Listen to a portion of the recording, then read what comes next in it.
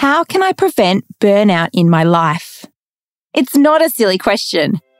Grab a cuppa and come and join me, Kylie Thompson, for a little spiritual soul time out for teachers as we take hold of some practical tips on preventing burnout after the craziness of term 1.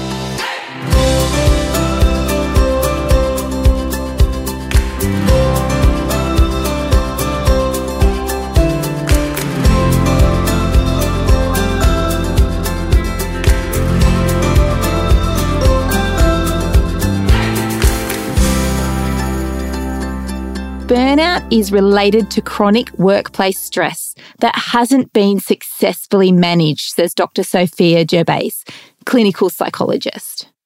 And really, haven't we all experienced chronic workplace stress over the last 2 years, let alone term 1 this year? Oh my goodness. And how can tired teachers, new syllabuses, and teacher shortages help us to successfully manage that stress? It can't. A continuous increase isn't sustainable. Yet, I say this, yet we can put things in place to help prevent burnout.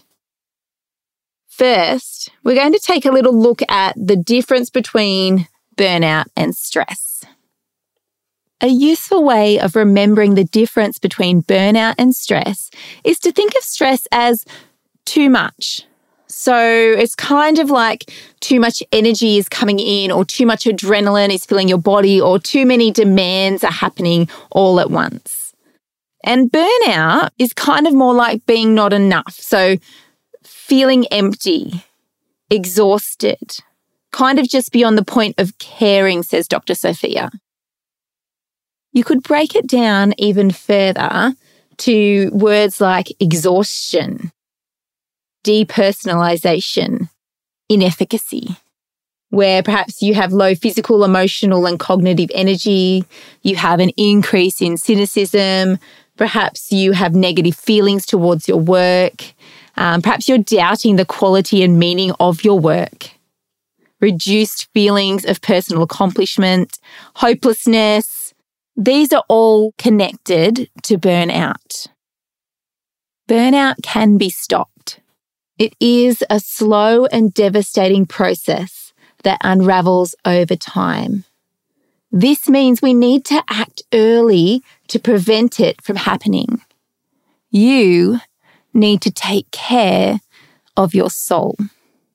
The inner workings of who you are need to be cared for as a priority in stopping burnout in its tracks in your life, especially after the last 2 years and the crazy term 1 that we have just had. The burnout syndrome happens in 4 key phases, says Dr. Sophia. Number 1 is the honeymoon phase. Number 2 is onset of stress. Number 3 is chronic stress. And number 4 is burnout. If managed effectively, the honeymoon phase is where we should be. But I know that our reality 101 is pretty much not going to be the honeymoon period, right? We have just had 2 years of lockdowns and online learning. We've been having daily exposure to COVID calls in our classrooms. Some of us have had COVID and had to go back to work in and out of having family with COVID. Sometimes this has probably been one of the hardest terms that we've actually had to teach on the back of 2 really hard years. I don't think any of us are in the honeymoon phase of this burnout syndrome. Perhaps some of us are in onset of stress. Some of us are in chronic stress, and perhaps you are even recognizing you are in burnout. There are also side effects of burnout. We have physical side effects like tension, chronic headaches, stomach problems, and exhaustion. We have emotional side effects such as emotional blunting, helplessness, cynicism, and depletion. And we have behavioural side effects. We withdraw, we become irritable, we neglect personal needs, and we lose our motivation.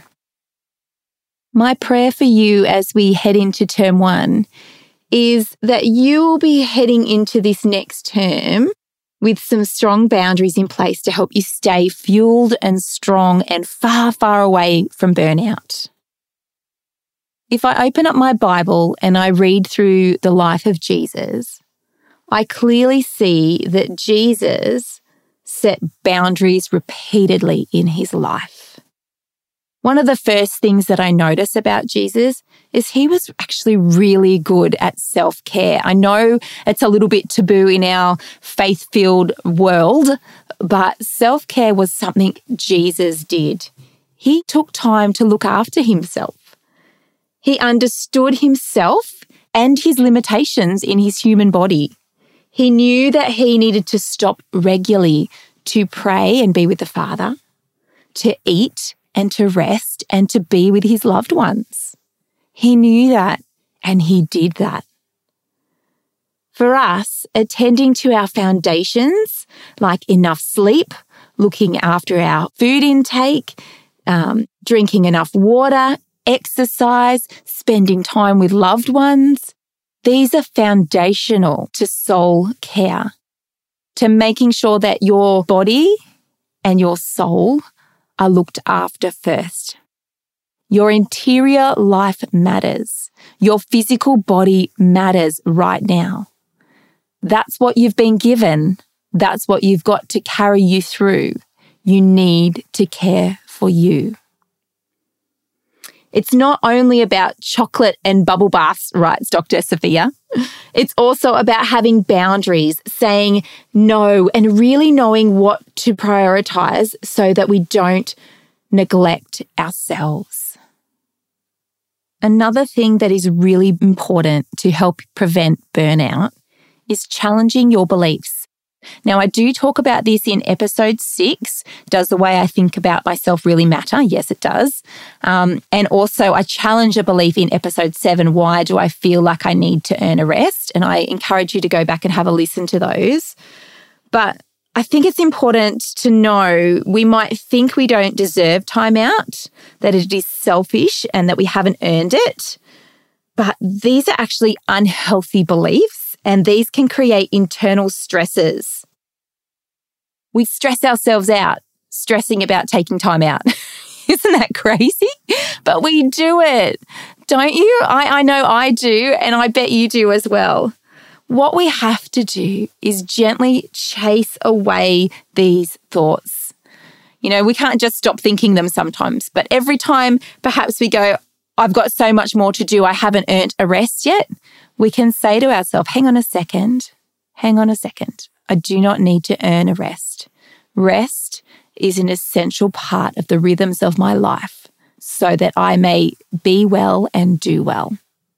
Just change your thinking slightly. Be gracious towards yourself. Do not get cranky with yourself in those moments. Just remind yourself gently of what is true. And the third thing to help prevent burnout is to consider your sphere of control. What do you have control of in your work-life balance? Can you put boundaries in? At this time of the day, I will leave all of my work at school and be home. What doesn't get done, doesn't get done. Make sure you take your holiday leave. You know I'm prepping in the holidays, but I usually take a whole week of that without looking at my emails, without thinking about school as much as I can, and just enjoying quality time with my family and being present and just resting and doing those things that feed my soul. Perhaps even setting up boundaries around work elements would be beneficial. Timetable things in. Don't let your day be taken away by the little things that pop up. Be intentional. Plan. What will I do with my RFF time? What will I do with the hours after school? What will I do in certain lunch breaks? Make sure you're taking a rest, but plan. Be intentional. It also means that we have to accept things we can't change. It doesn't mean that we welcome it or condone it. Please hear me on that. It just means that we are making a conscious choice to focus our energy on things we do have the power over. You do have power over your self-care. you do have power over your beliefs, and you can look at your sphere of control and make some choices. Take some time this week to put these burnout boundaries in place so that you can finish this next term in strength, with energy, and keeping your love and passion for teaching. But you must prioritize looking after your soul. In the podcast called Young Adults Today, Dr. Alicia Britt-Choli is interviewed, and she says this of a well soul. The very first time the word healthy appears in the English language, it appeared in a Christmas Day sermon from a Benedictine monk and abbot named Alfred of Ineshcombe. It's the year 1000, she says, and this is what he says. The Son of God was crowded in his inn, that he might give us a spacious dwelling in the kingdom of heaven, if we obey his will. He asks nothing of us as reward for toil, except a soul's health, that we may prepare ourselves for him, pure and uncorrupted in bliss and everlasting joy. And isn't that just a beautiful picture of God's heart for our souls? That perhaps as we care for our inner lives and we tend to those places, that we are gifting God. God has gifted you a soul. How are you caring for it? Who I am is valuable, so I will take time to tend to my soul care and self-care needs. My interior life matters.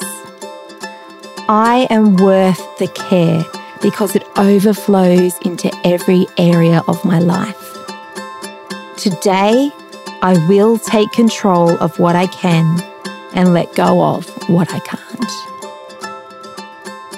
Thanks for joining me for episode 10 of It's Not a Silly Question, a spiritual soul timeout for teachers. I have loved hearing from many of you over the Easter break, and I am so grateful for your encouragement. It has been an absolute blessing and helps to fuel my fire to see teachers caring for their needs, making sure they're looking after their soul so that they can be amazing in their personal lives and in their teaching careers and callings. If you would like to leave a review, that would be amazing. That's always really helpful for getting this podcast out there, or sharing it with other teacher friends. Fantastic. You can email me at carly@carlythompson.com or direct message me through Instagram at carlythompson_faithrightteach. Remember that setting some healthy boundaries today will help prevent burnout from happening. So grab your journal and a cuppa and get some thoughts on paper. Find an accountability pal and check in on each other regularly to make sure you're doing okay. You and your soul not only deserve the care, but need it as an essential part of your daily rhythms of life. Allow me to share the Serenity Prayer written by American theologian Reinhold Niebuhr. Father, give us the courage to change what must be altered, serenity to accept what cannot be helped, and the insight to know the one from the other.